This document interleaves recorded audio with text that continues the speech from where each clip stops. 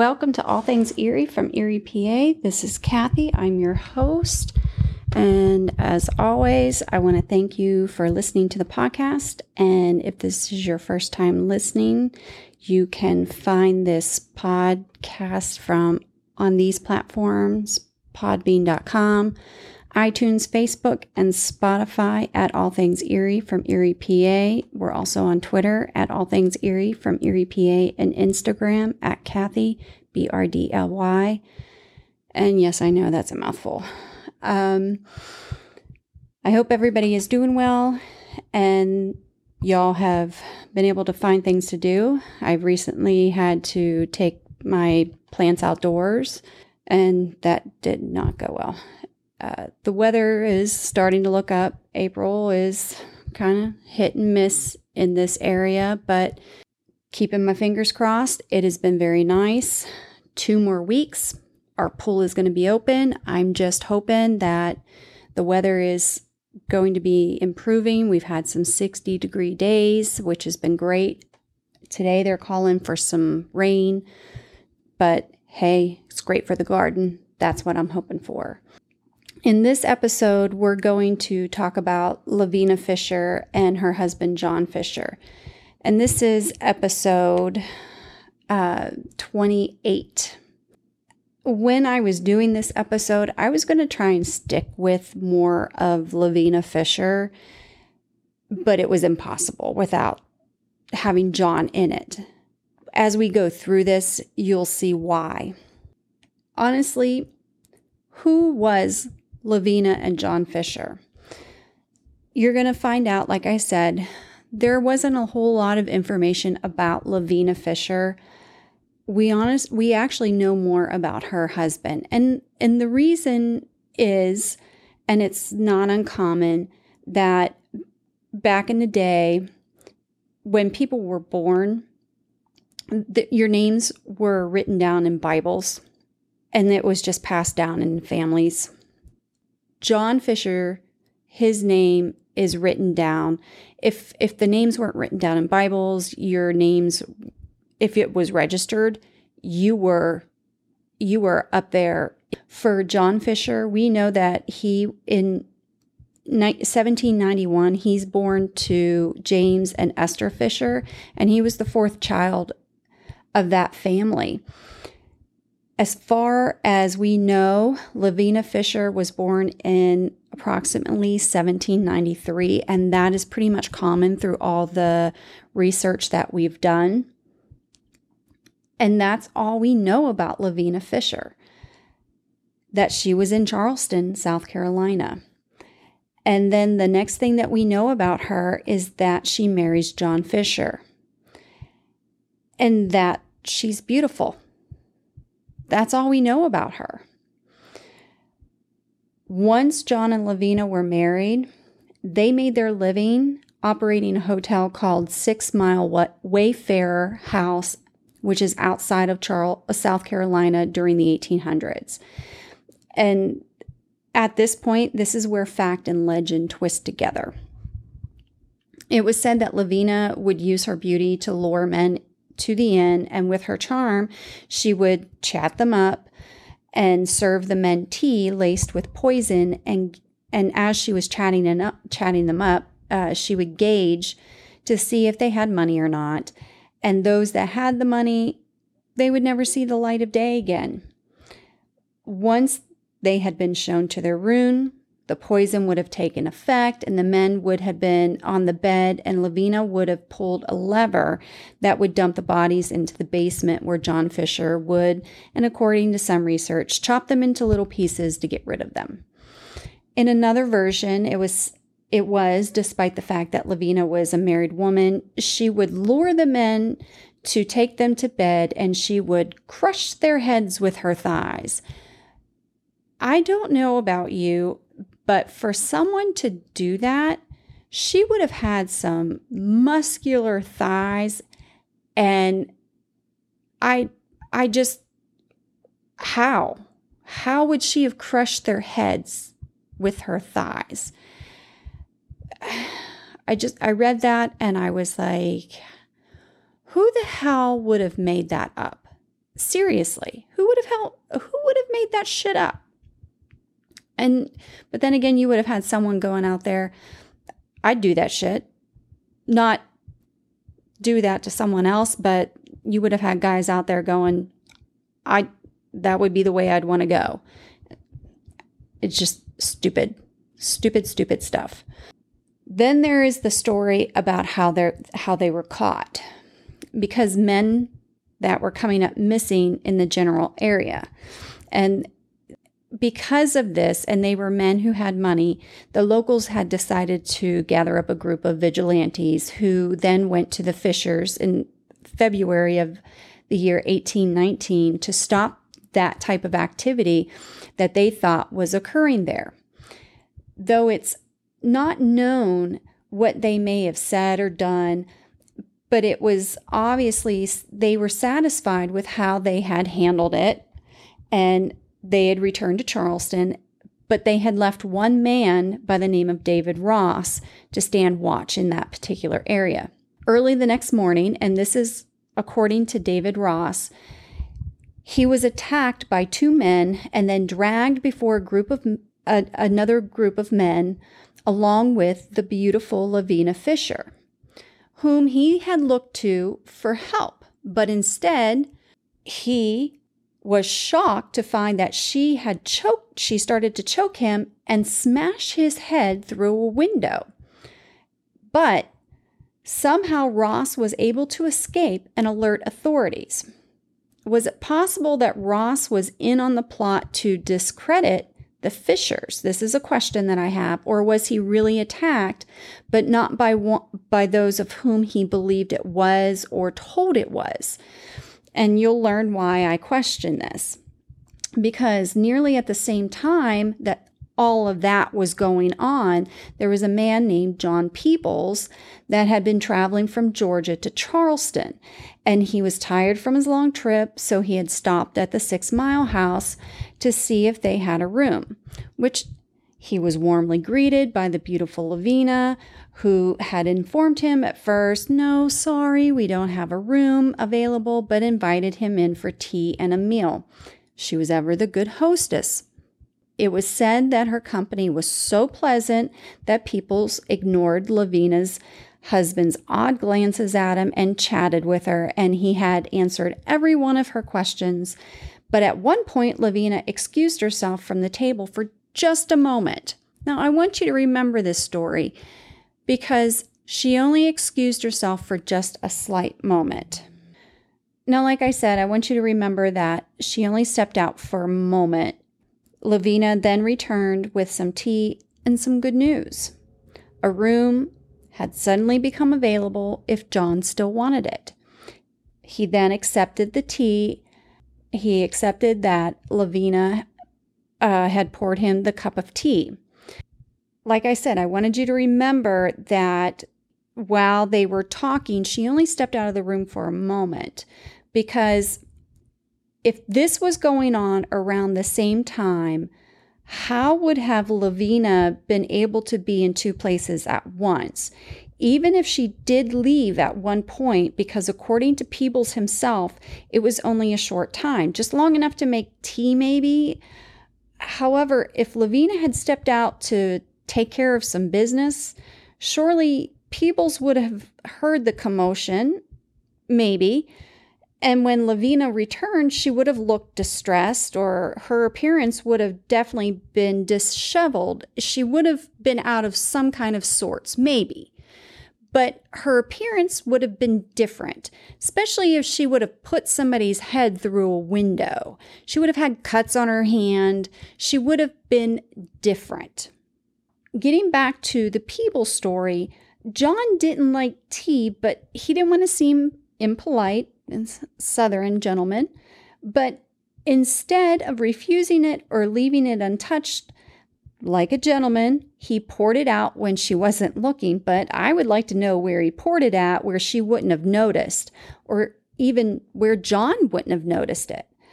Now, afterwards, Lavina showed Peebles to his room, and then Peebles started to begin to wonder why Lavina had asked him so many questions. And why was her husband staring at him all evening?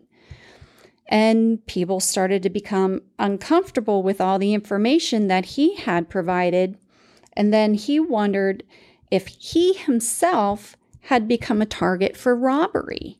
He thought he had, okay, maybe I gave out too much information, so I'm going to feel safer if I would sleep in the chair by the door and not in the bed. So he had dozed off.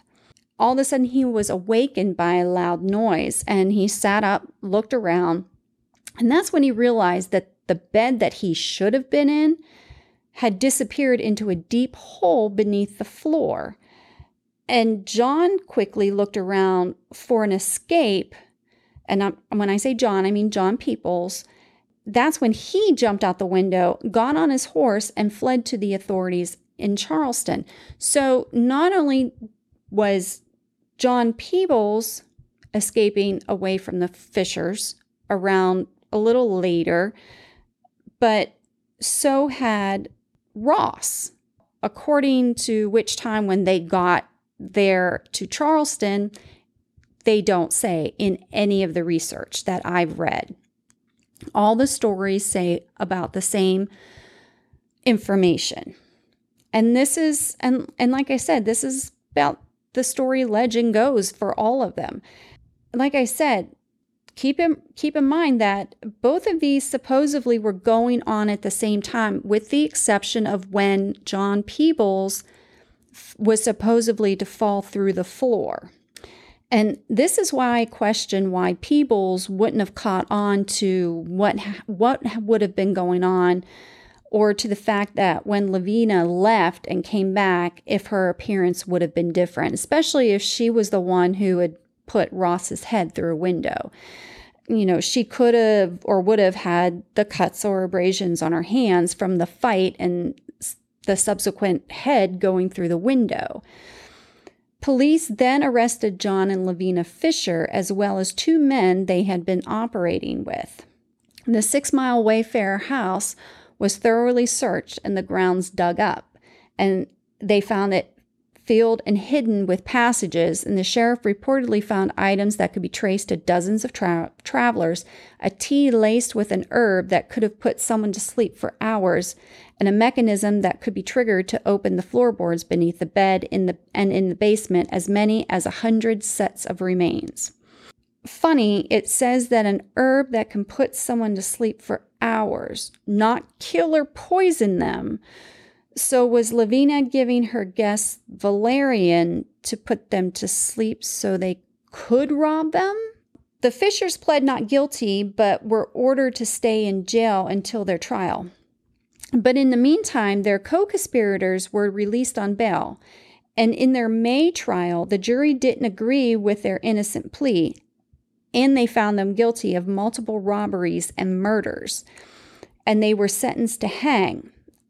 They were given time to appeal their conviction. Why would they allow the co-conspirators out on bail? They could have easily left town, start a new life, and leave John and Lavina holding the bag for all the charges. And during that wait, John and Lavina occupied themselves by making a plan to escape. They were housed together in a jail that was not heavily guarded, and so they began to make a rope from jail linens. On September 13th, they put their plan into place, and they used that rope to drop down to the ground, which John made it out, but the rope broke, leaving Lavina trapped in the cell. And John, he loved his wife, and he wasn't willing to go without his wife. So he returned to the jail, and both of them were kept under a much tighter security. That's got to say something about how much he loved his wife. And if they were killers, why wouldn't he have left? He had to have had some kind of empathy, and most killers don't have empathy. So with being under tighter security, they now have to wait for their day in court, and that didn't come until February of 1820 in the Constitutional Court. which rejected John and Lavinia's appeal, and the execution was scheduled for later that month. And in the meantime, a local minister named Reverend Richard Furman was sent for counsel to both John and Lavinia if they so wished. John, he spoke freely to Furman and is said to have begged the priest to save his soul, if not his life. But it's said the cruel Lavinia wouldn't have anything to do with them. Sometimes this happens. Some come to grips with what is about to happen. Others do not. And on the morning of February 18th, 1820, both John and Lavinia Fisher were taken from the Charleston jail to be hanged on the gallows behind the building. John Fisher went quietly, praying with a minister with whom he had asked to read a letter before a crowd of some 2,000 people. And in this letter, John insisted on his innocence and had asked for mercy from those whom he had done wrong in the judicial process. John then begged to plead his case before the crowd. But before he was hanged, John asked for their forgiveness. Lavinia, however, did not go so quietly. It is said that she had requested to wear her wedding dress and had refused to walk to the gallows. She had to be picked up and carried as she ranted and raved. Before the crowd, she continued to scream, pointedly at the Charleston socialites, whom she blamed for encouraging this conviction. But before Lavinia's executioners could tighten the noose around her neck, she yelled into the crowd, "If you have a message you want to send to hell, give it to me. I'll carry it." And before they could finish the job, Lavinia jumped off the scaffold herself, not quite reaching the ground, which she dangled down into the crowd.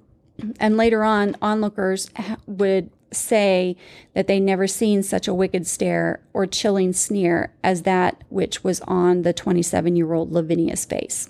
And this is the story of Lavinia and John Fisher. But again, how much of this is true and how much of it has been made up and thrown in with the legend of John and Lavinia Fisher? So let's take a look at some of the stories that were made up about the Fishers through the years. For example, Lavinia being the first female serial killer in America. While Lavinia Fisher is claimed to be the first female serial killer in the United States, that distinction goes more likely to Jane Toppan. She confessed to 31 murders in 1901 and was found not guilty by reason of insanity. One of the things the records do agree on is the fact that John and Lavinia robbed many travelers. That's one thing that they do agree on. And highway robbery was a hanging offense. This also calls into question the fact that Lavinia wore her wedding dress to her execution, and the fact that she jumped from the scaffold herself. Sometimes the legend is more fun to tell, and this one has lived on for a while in Charleston lore.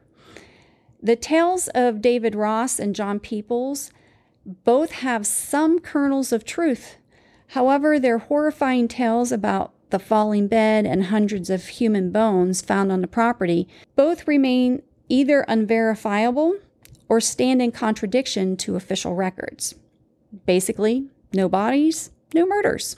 The historical records do not show that hundreds of remains were found ever in John and Lavinia Fisher's basement. There were a couple bodies found that were dug up on the property, but nothing to tie them to the Fishers for sure. And according to records, they were never charged with murder. And as with any story over time, purportedly garish undertakings have become legend, and they grow more colorful as storytellers multiplied their misdeeds.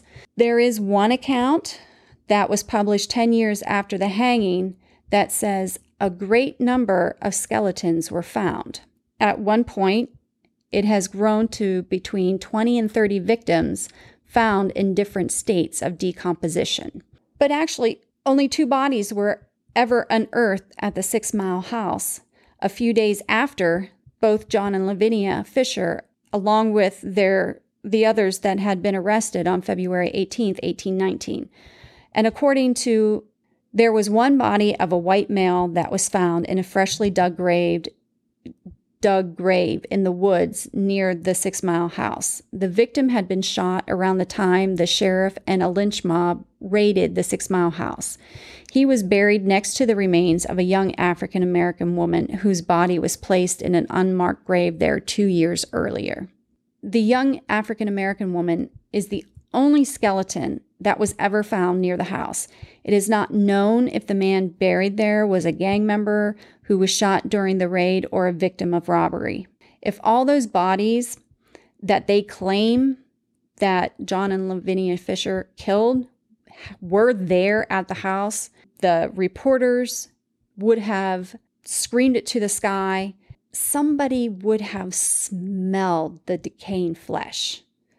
Seriously, and even though people did not bathe a whole lot back then, the smell of decaying flesh would have been overpowering. It never happened, and the reason it never happened is because the story of the cellar full of corpse is like the oleander poison tea, which is fabrication and fiction, which is a quote from the book written by Mr. Orr. No murders were ever attributed to the Fishers, and the 2 bodies that were found and never tied to the Fishers are not enough to fit the FBI serial killer definition of 3 or more people murdered over a period of more than 30 days, which is also according to Mr. Orr's book. And I must say, while doing research for this book, I couldn't quite remember the name of the herb that people used for sleep, so I had to look it up, which was the name valerian, which had been used for years, and I mean a long, long time, years and years and years, for a multitude of uses, not just sleep. And even though for this purpose that it was being used, then I started to look up the antidote for oleander. In today's medical treatment, there's a multitude of things that you do after the diagnose, and the dose of the activated charcoal is given. But I could not find anything for back in that time period.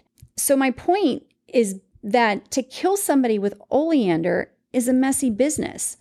Then to add on to the fact that you're adding a dead body on top of it all, because the side effects to oleander is vomiting, diarrhea. Then it starts to slow down your organs and things like that. All of those messy things that go along with it, and then to add on to the decaying flesh, the smells. They would have been overwhelming. And I'm not saying that everything back then would have been peaches and roses, but what oleander does to your body before you die would have been enough to put off the next traveler. And that's just me. And I know that they use potpourri to freshen things up and stuff like that, but that would have been a lot of potpourri to be using. And the fact that they say that Lavinia Fisher wore a white wedding dress to her execution because she believed that she was going to be married to the devil himself in hell immediately following her hanging. Don't you think that would have been in the newspapers or in people's diaries? So it would have been recorded in a spectacular claim or belief by a condemned prisoner. It was nowhere. Nobody reported that. The other one was also about Lavinia wearing her wedding dress to her execution to entice any man in the crowd to marry her because a married woman could not be executed. And the reason for that was they were going to execute John first, so she would be a widow. Why there would also be evidence for that. Also, there's nothing to support this claim, and why lawmakers would grant such an absurd exemption for this is, just crazy. If somebody was sentenced to death, be they male or female, allowing a woman to simply marry in order to escape their sentence makes no sense whatsoever. Let's look at some of the truths about John and Lavinia Fisher. Since Lavinia Fisher did not murder anyone that we know of, she's hardly the serial killer that she was made out to be, and she's certainly not the first woman to be executed. And that claim goes to a woman named Jane Champion, who was hanged for an unknown charge in 1632. Lavinia and John were never convicted of murdering anyone, much less 100 people. When they were hanged, it was not at a jail, and it was while wearing the traditional hanging outfit, not her wedding dress. The Fishers' home was burned to the ground with all their belongings almost as soon as they were arrested. So there's no way she could have said, hold on for a moment, time out, let me go grab my wedding dress. I'm going to need that for, when I go to get hanged. And John Peoples was not a guest at the inn. He was a man who stopped to water his horse and was robbed in the process. Lavinia did have an outburst, but she died having made her peace with her fate with God and was buried in a pauper cemetery, not in consecrated ground. And they have no way of knowing where Lavinia and John are. The Potter's Field ceased to exist in 1825, so there's no way to know if their bodies were ever dug up and relocated, or if even they were just covered up with buildings for the arsenal and military school or the medical university that finally took over that property. What we do know from the National Historic Registry is that the Potter's Field was located on Ashley Street, and in 1825, it became the Federal Arsenal, like I just said. There's no way to know where she's actually buried. But here's an article from that time period, and I'm going to read it word for word. The execution of John and Lavinia Fisher for highway robbery took place yesterday in the suburbs of the city, agreeably to their sentences. They were taken from the jail about a quarter before 1 o'clock in the carriage in which, besides the prisoners, was Reverend Dr. Furman and an officer of the police. They were guarded by the sheriff of the district with his assistants and in the small detachment of cavalry. Arrived at the fatal spot, some time was spent in conversation and prayer. Fisher protested his innocence of the crime for which he was to die to the last, but admitted that he had lived a wicked and abandoned life. He met his fate with great firmness and expressed his obligations to the new sheriff for his kindness and humanity. His wife did not display so much of fortitude or resignation. She appeared to be impressed with a belief to the last moment that she would be pardoned. A little past 2 o'clock, the husband and wife embraced each other upon the platform for the last time in this world. When the fatal sign was given, the drop fell, and they were launched into eternity. She died without a struggle or a groan, but it was some minutes before he expired and ceased to struggle. After hanging the usual time, their bodies were taken down and conveyed to Potter's Field, where they were interred. The concourse that attended and the execution was immense. May the awful example strike deep into their hearts, and may it have may the effect intended by deterring others from pursuing those vicious paths which intended in infamy and death. So basically, it was a hanging that went by the book.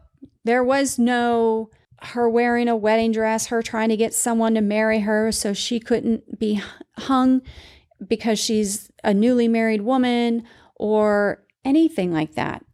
Like it said, John tried to plead his case. Hey, yes, I know I didn't lead the best life. I did what I could, and now I'm going to pay for my crime.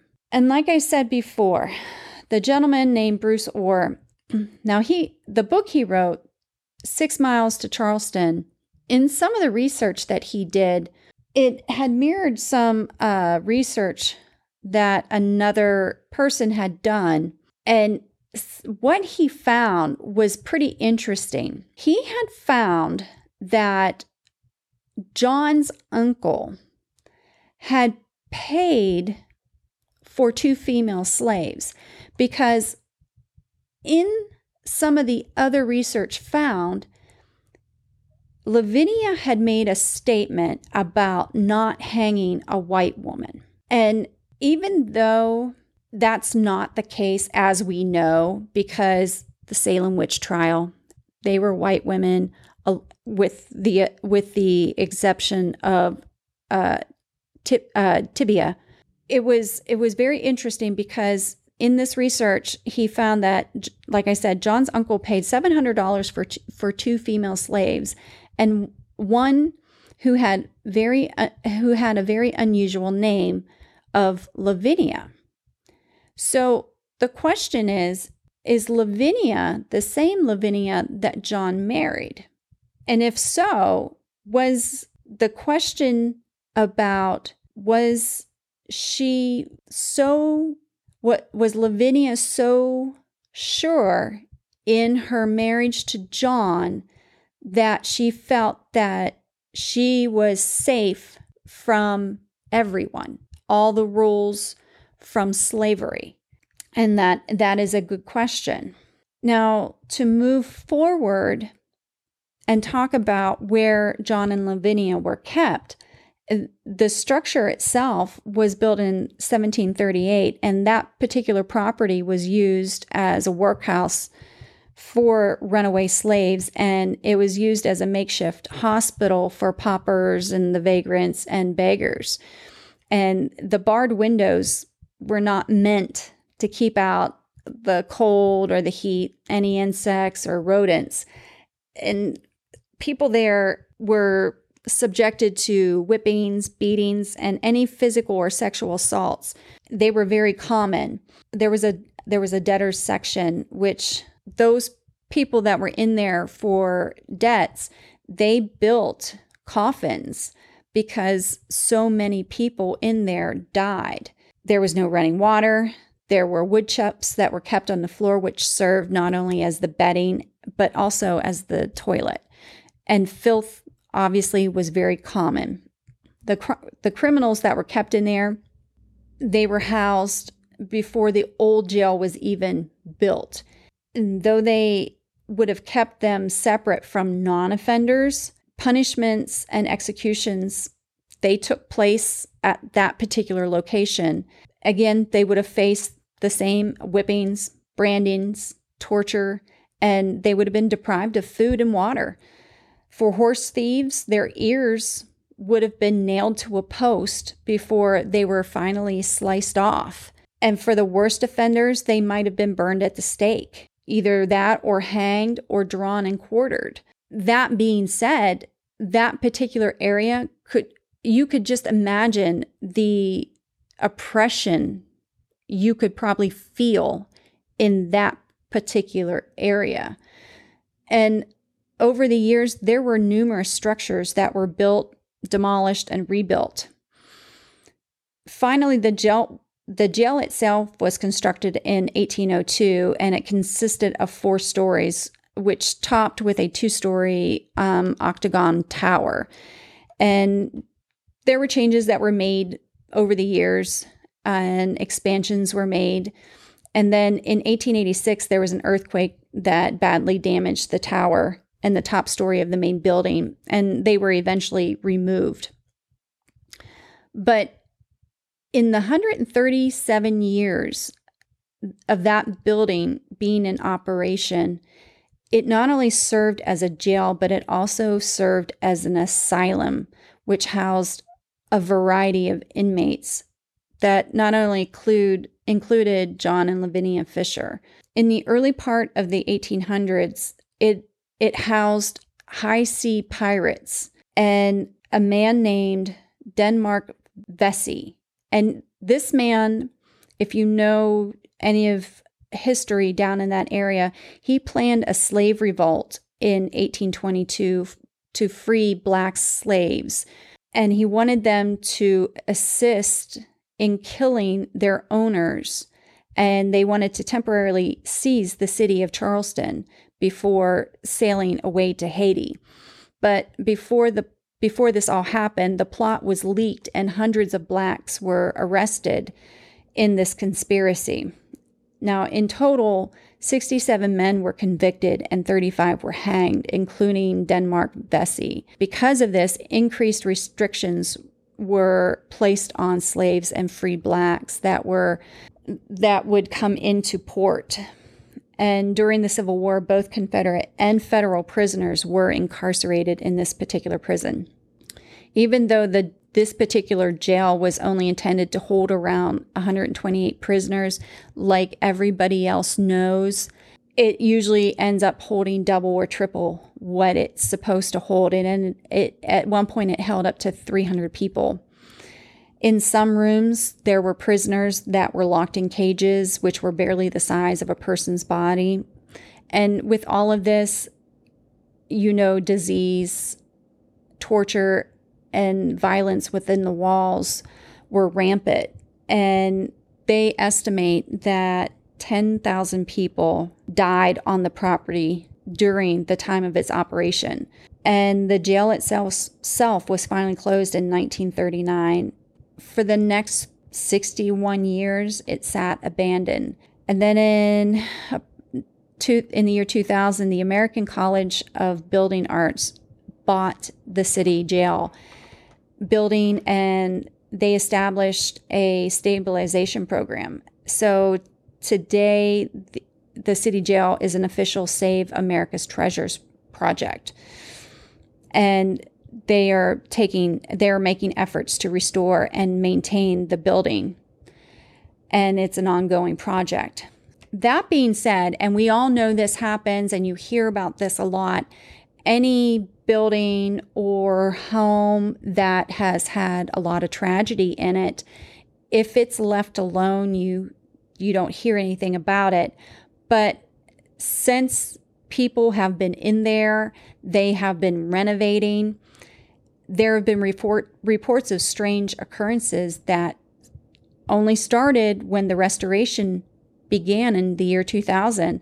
And one of the first reports was when a worker began finding footprints in the dust after the building had been locked off for months due to lead paint contamination. More and more anomalies began to occur as the preservation continued, and then the building was opened up for tours. Just like any scary movie, you don't go in there. If you know that stuff's going on, you don't go in there. As we're yelling at the TV and the young teenager hears the twig snap and you're like, don't go there, don't go there. Like we're yelling at the screen like she can hear us. There have also been several apparitions that have been reported by people, including several workers who saw the ghost of a jailer with a rifle on the third floor. This phantom was said to have passed through the bars, heading towards them before it vanished, and others have reported seeing a black man in ragged clothing wandering aimlessly in the halls. And it's thought that it is the spirit of a former slave. And this man is seemingly unaware of the living or his surroundings. But the old jail's most famous ghost, which they say is that of the cruel killer Lavinia Fisher. And several people who have visited the historic building often claim to see the woman in her wedding dress, describing it as being bright red and white, which, however, as we know, Lavinia would not have worn her wedding dress. She would have been wearing her white covering that could be confused as one, since it would have covered her dress that Lavinia would have worn to the executioner's block, or that covering would have been what she had worn to the hanging.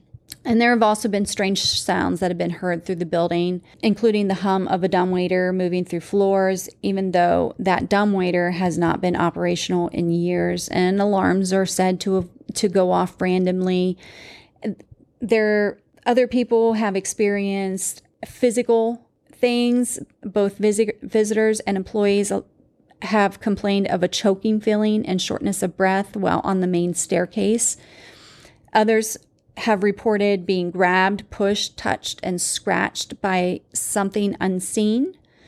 And there's a tour guide that tells a story of feeling a rope that wrapped around her ankle and a man in the basement that had his sunglasses, and the story of a man in the basement that had his sunglasses knocked off by a violent unseen force. And there's other strange happenings that have allegedly occurred, like terrible odors that are so bad that it actually makes people sick, and which it could be the smell of what it smelled like back then. And you have to remember, we today shower and use soap, water, colognes, perfumes, but back then they were going to the bathroom on the floor, and they were living like that, not bathing, and having to live in that existence for years and years and years. So that smell that they are smelling could be what they, as prisoners, were smelling. There are also a number of tales that Lavinia also haunts the Unitarian Cemetery, and people also say that it's very unlikely, since there was a Potter's Field cemetery next to the jail at the time, where most criminals were buried if their bodies were not claimed by family members. And also, the church records have been searched, which it indicates that she was not buried there. But this tale has likely been perpetuated by tour guides, and the tale being that Lavinia is haunting the Unitarian Cemetery. Because what sounds better? Lavinia Fisher haunts the graveyard since she wasn't given true justice in life? Or, hey, we have no idea where she's at. Would it be the Potter's Field? But the cemetery became the Federal Arsenal in 1825, then the Porter Military School in 1880, then it became the Medical University of South Carolina in the 1960s. Which one flows better for you? For me, it's the first one, and unless you have stories from any of the buildings that were built over the cemetery. So, after listening to this, do you think that either John or Lavinia killed several hundred people? No? Then that would certainly not make her the first female serial killer in America. But why do you think that they were set up on trumped-up charges in the first place? Did they rob people? Yes, absolutely. But think of how they were finally caught. There were two people that were able to come forward at almost the exact same time, claiming that the Fishers and their quote-unquote gang had robbed them and Lavinia was involved. That in itself is suspicious. The Fishers were originally arrested and tried for assault with the intent to murder, but they were sentenced to hang for highway robbery, which was a completely different crime that they were charged with. And keep in mind, there were originally 12 people arrested with the Fishers, but the only other person that was punished along with the Fishers was the co-owner of the 6 Mile house. Everyone else was let out on bail. What was it about that particular place? That's something to ponder. I hope you all enjoyed this story. If this is your first time listening, please go to these platforms, podbean.com, iTunes, Facebook, and Spotify to download the other episodes available. We're also on Twitter at All Things Erie from Erie, PA, and Instagram. And Instagram is at Kathy, BRDLY. And please feel free to rate the episodes on both podbean.com and iTunes. Please stay safe, stay healthy. This is Kathy, signing off.